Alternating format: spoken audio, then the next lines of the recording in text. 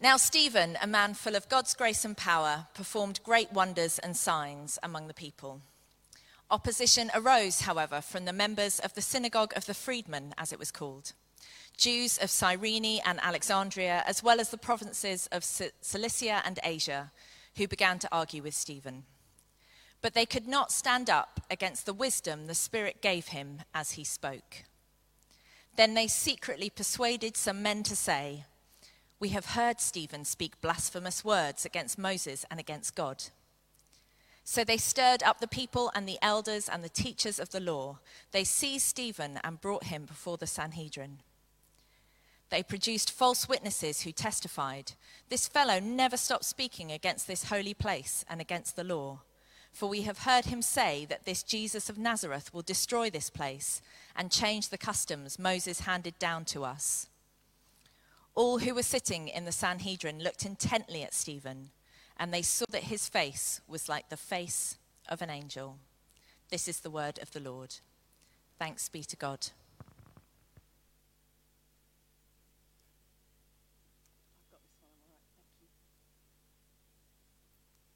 Well, thank you so much, Hannah, for reading for us this morning. Should we just pray before I begin?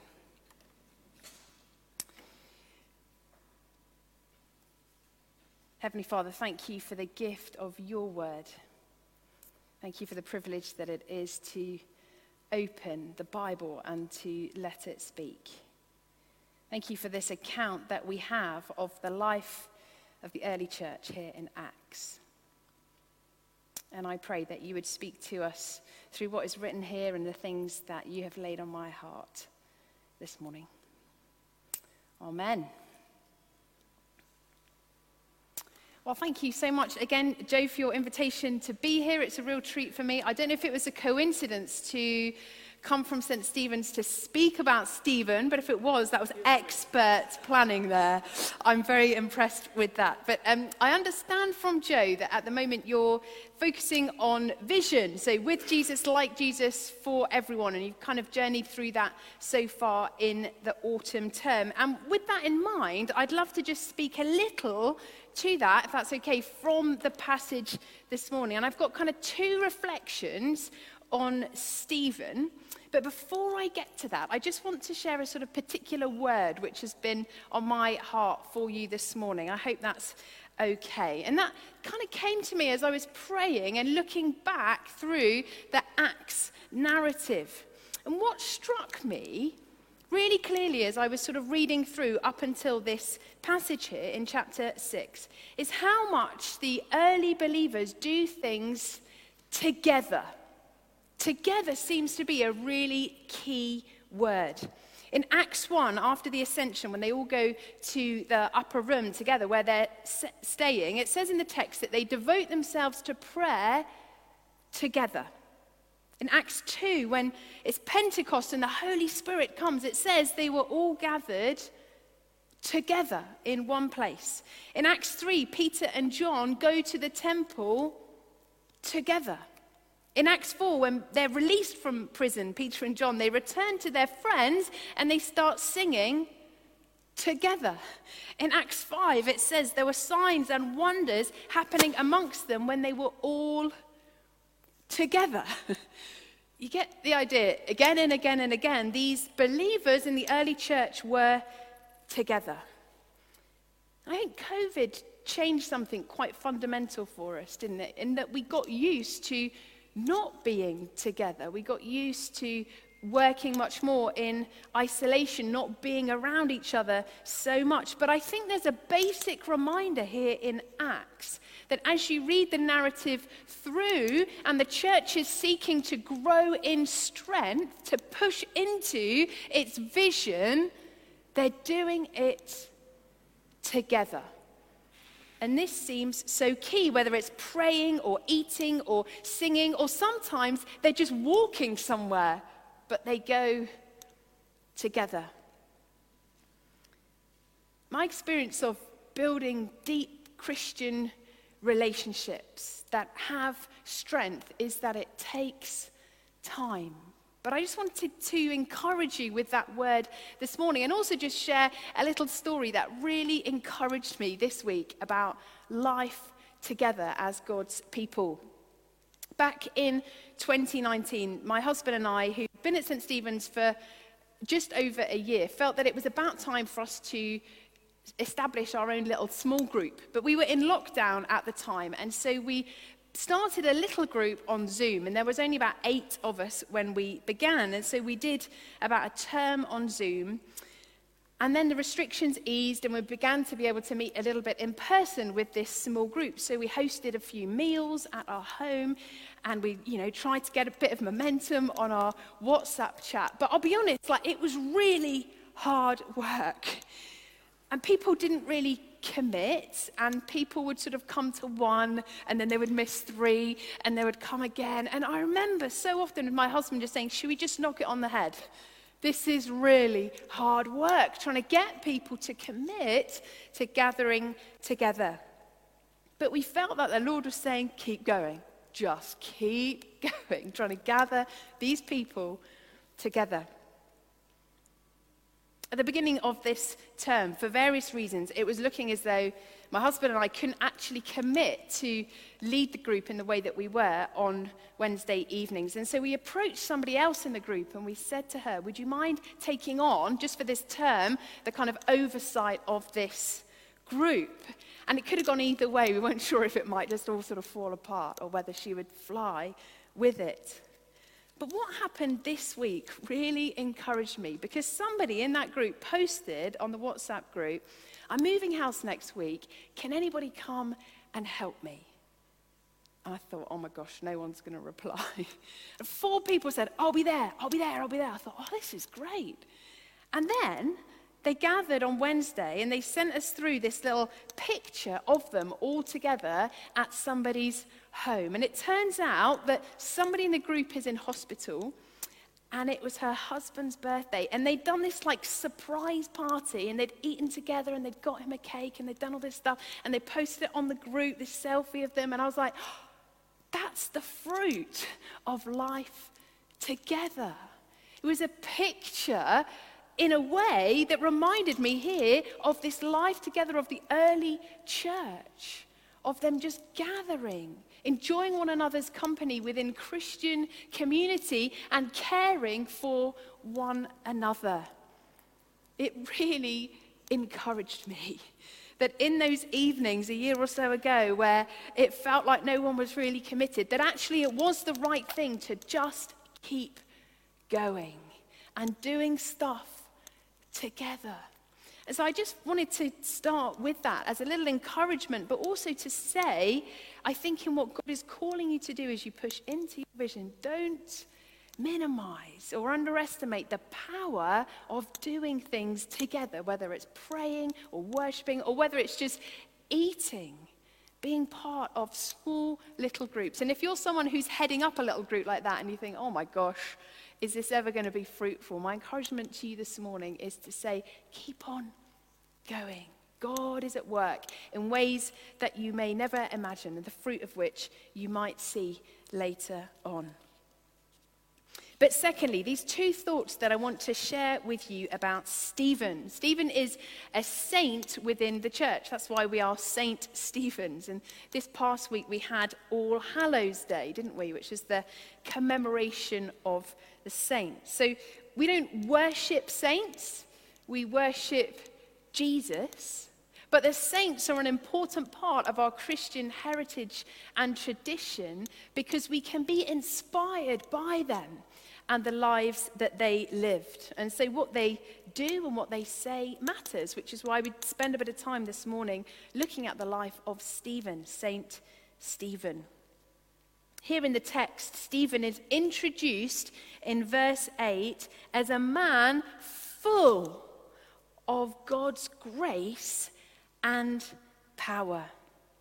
Full of God's grace and power. So here's the question: how do we get full like Stephen? How do we become people who are full of God's grace and power? I have 2 young boys, as I said earlier, who are 7 and 5, and they eat an extraordinary amount of food. I know, Joe, that you have boys, so maybe you have the same issue in your household. But on Mondays and Wednesdays, I pay for my kids to go to an after-school club at their school. So I've paid for them to have a cooked lunch, and then I've paid for, as part of this after-school club, for them to have like a tea at this club. But what happens whenever I pick them up, the first thing they say to me is, have you got anything to eat? And so I take all manner of snacks with me in my bag, and I give them the snacks on the way home, but they're just absolutely ravenous at the end of the day. In fact, they're so cranky that my husband has made a reward chart in our home that basically it says, being kind to mum even when I'm hungry, and they have to get a star if they manage to do it because they're so foul to me when they're hungry. And we get in and then we start, making porridge and Weetabix and toast and fruit, and I'm like, fill them and fill them and fill them to try and stop them being hungry. But here's the thing, for them to be full, I have to keep filling them.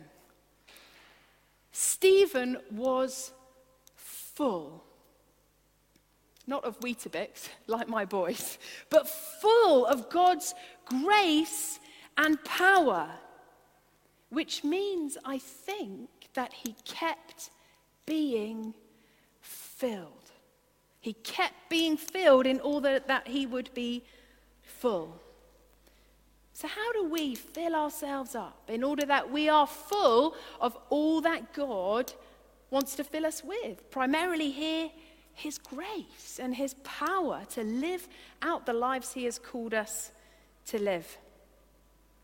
For me, that filling takes place early in the morning. It has to be before anybody else in my household gets up, that I get up with my cup of tea and my Bible, and I always sit in the same chair, and I spend some time with Jesus, and I'm filling myself up with his presence, with his grace for the day ahead. Do you know there is no shortcut to this first part of your vision, which is with Jesus? You can't fast track it or compress it or think that it will happen automatically. There is no shortcut to being with Jesus. You just have to be with Jesus and be filled with him and his Holy Spirit. I sometimes have a little prayer for my life, which is like an image prayer. I sometimes find it easier to pray with images. And I have an image of a sponge.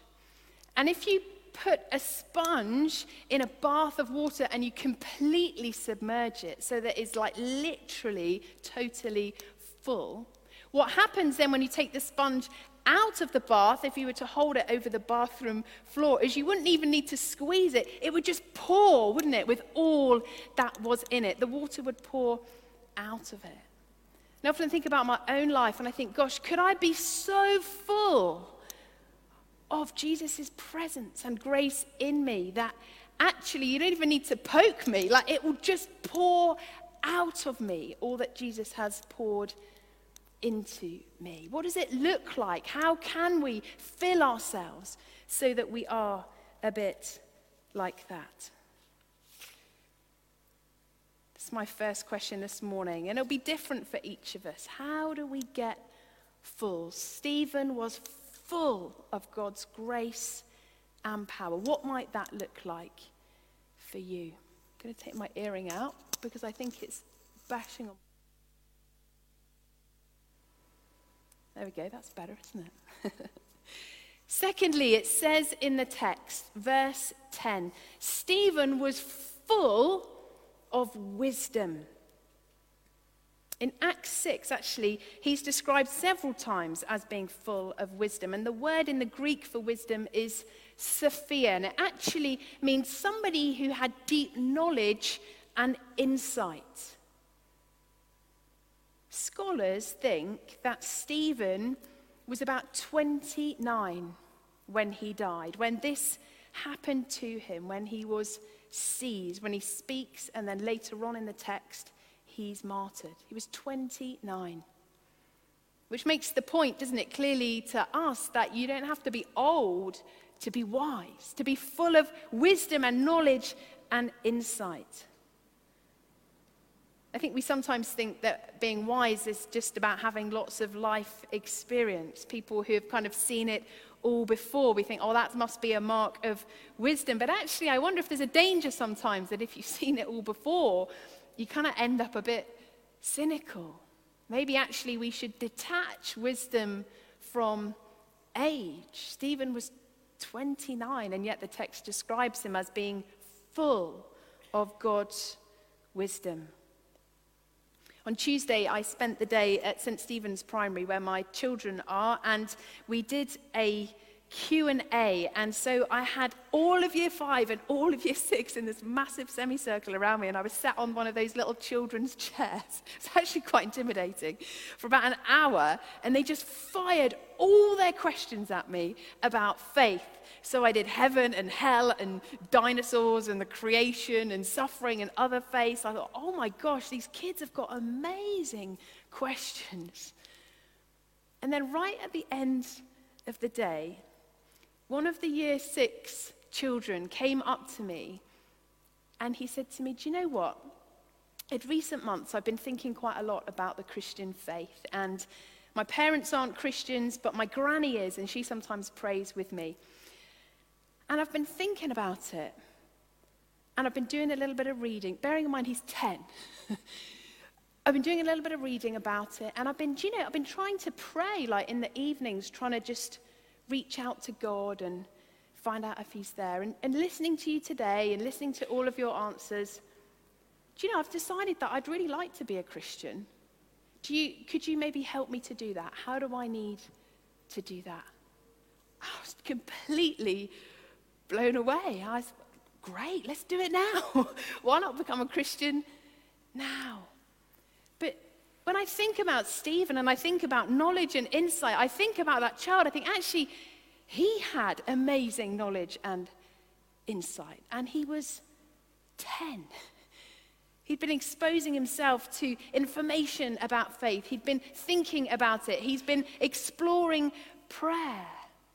He had spades of wisdom and knowledge and insight to get to the point where he would approach me and say, actually, I've weighed this up and I'd quite like to be a Christian. How do we get wise? Well, I think there's something about being curious that helps us to grow in wisdom. I imagine Stephen as a young man like this boy that I met on the RE day, asking questions, being curious, trying to explore faith in all of its broadest forms. And if you read on into chapter 7, you see the fruit of that in Stephen's life. He was a young man, and yet he speaks in chapter 7 to the Jewish religious leaders with such authority and clarity and wisdom. You don't need to be old to be wise. You need to be curious, and I think you need to think about what you believe and to constantly fill yourself with new information and insights.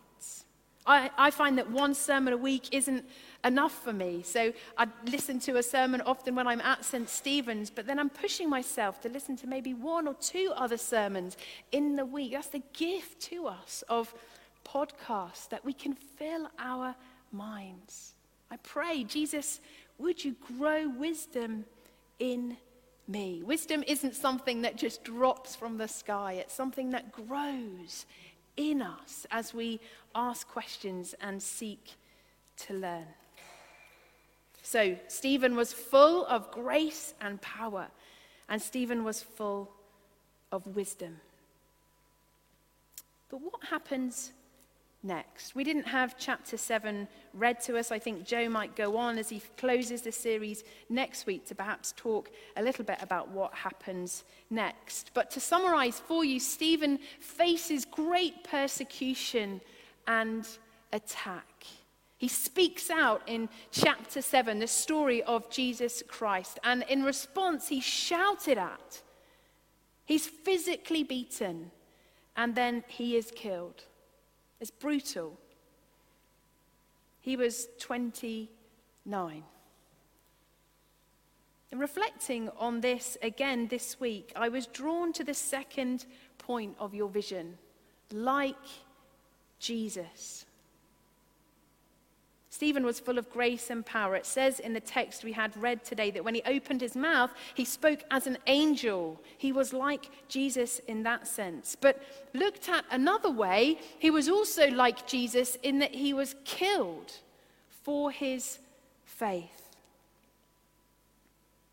Just on my heart that I should say this morning that in your vision and desire to be more like Jesus within the life of this church, of course you will grow to be more like him in character.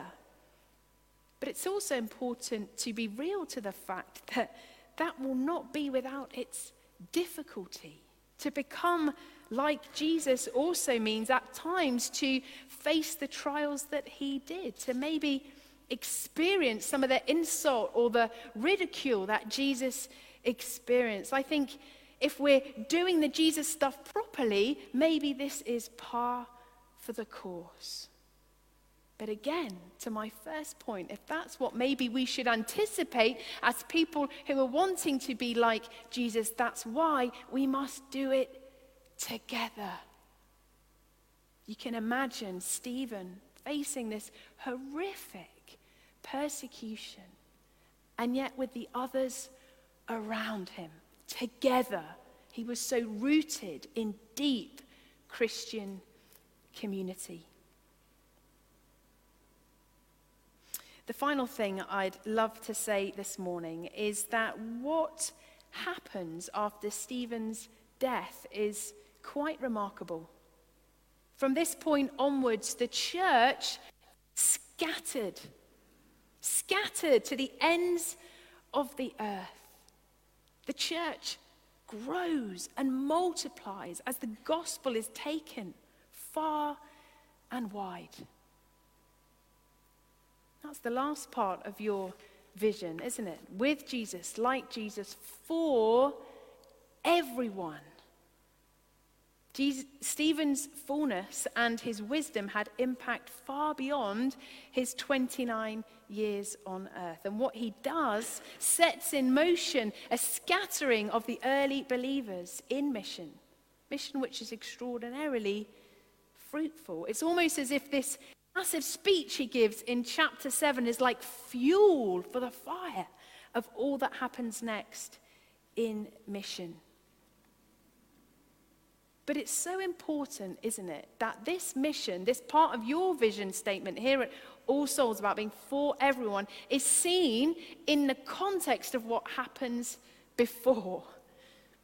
It's important to remember that that's the third point of your vision, and that there's other stuff that needs to happen first. Let me try and explain what I mean. Earlier this week when I was at Alpha, I was having a conversation with one of the guests on our Alpha course, and she said to me, Rachel, is it not just all about doing good with the good that is in us? She said, all of us have gold in us, so why don't we just use the gold that is in us and do good things? That's my understanding, she said, of what it means to sort of have faith. It's just to do the good things with the gold that's in us. And I tried in the best way I could to say, of course, but do we not fail all the time? Because often what pours out of us isn't the gold and isn't the good. The Bible teaches that we don't quite have the capacity to do the good we long to do. Jesus was a savior because we needed a savior, because we need help with doing the good and drawing the gold that God has given us out of us. Jesus was full because he acknowledged his need of a savior, and he recognized that without Jesus filling him, he would be empty. Time spent with Jesus and in the scriptures meant that he was full to go. For then, when the rest of the church was scattered, they were full of all that Jesus had given them. So what I'm trying to say is that in all that God is calling you to do, where you are for everyone, where you want to do the good, all of that is fantastic. But what needs to come first is the filling of God's work in us as we become more like him. I think there's sometimes a danger that we so want to go and do the stuff, to seek out what is it that God is calling us to do in our parish to bless others. And all that's a great question to ask. But the bit that comes before, where we are filled with, as Stephen was, grace and power and wisdom, is so important and can't be rushed. Because if we don't do that, we've got nothing to give. I wonder if, as I close, I might be able to pray for two particular groups of people that God has laid on my heart this morning. I started off by talking about how we need to do things together, and that's what it seems to me the early church teaches us as we read this narrative through. I wonder if the Spirit was perhaps just nudging one or two people here this morning who just feel like, gosh, I need some encouragement to keep on going, doing stuff together. Or maybe there's even a new thing that you could start, doing stuff together with others in this church community. But secondly, I wondered if there's some people here this morning who think, gosh, listening to the life of Stephen, full of grace and full of power and full of wisdom, gosh, I feel that I need some of that. I feel that I need to be filled. I feel that my sponge isn't even close to the bath in getting submerged in the water that would pour out of me. I need to be refilled. Can I invite you to stand just as I maybe pray for us this morning? I might encourage you just to close your eyes. You might want to hold your hands out in front of you just as a sign of saying, Jesus, I'm here, I'm willing to hear from you and to meet with you this morning. I always say at St. Stephen's, I hope Joe forgive me for saying this here, if I could be so bold. I always say at St. Stephen's, this is the most important part of our service, where we make space for the Spirit to speak to us and for us to respond.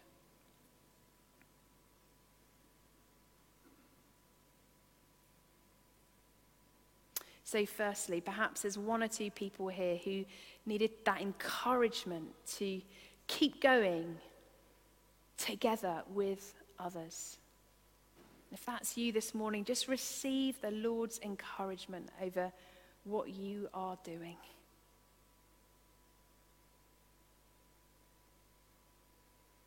There's maybe others that heard that little word as a bit of a nudge. Maybe God is saying to you this morning, you need to do some more stuff together with others. And if that's you in your own way, just respond to that nudging. Say, Lord, show me what that might look like.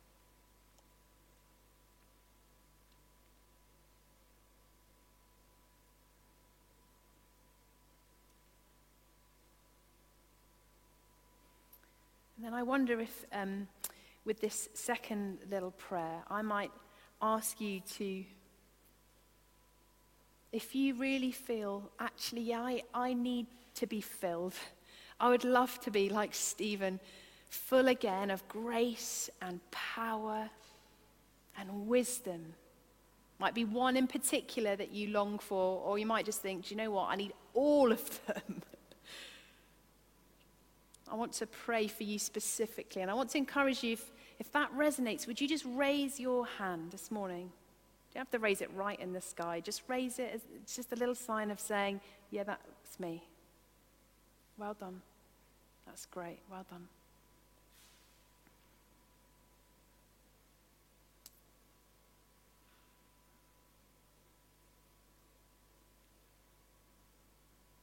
Oh, Lord Jesus, I thank you so much for these people who have raised their hand and said, Jesus, I need you to fill me afresh this morning. Lord, you know their hearts. You know their desires. And I pray in the power of the Holy Spirit that you would fill them with what they long for.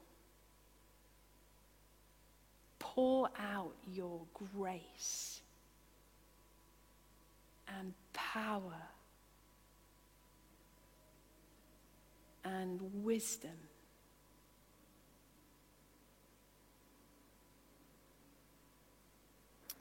And I pray that even in this week, that those who've responded this morning would see those gifts in their lives, see the fruit of that in their hearts.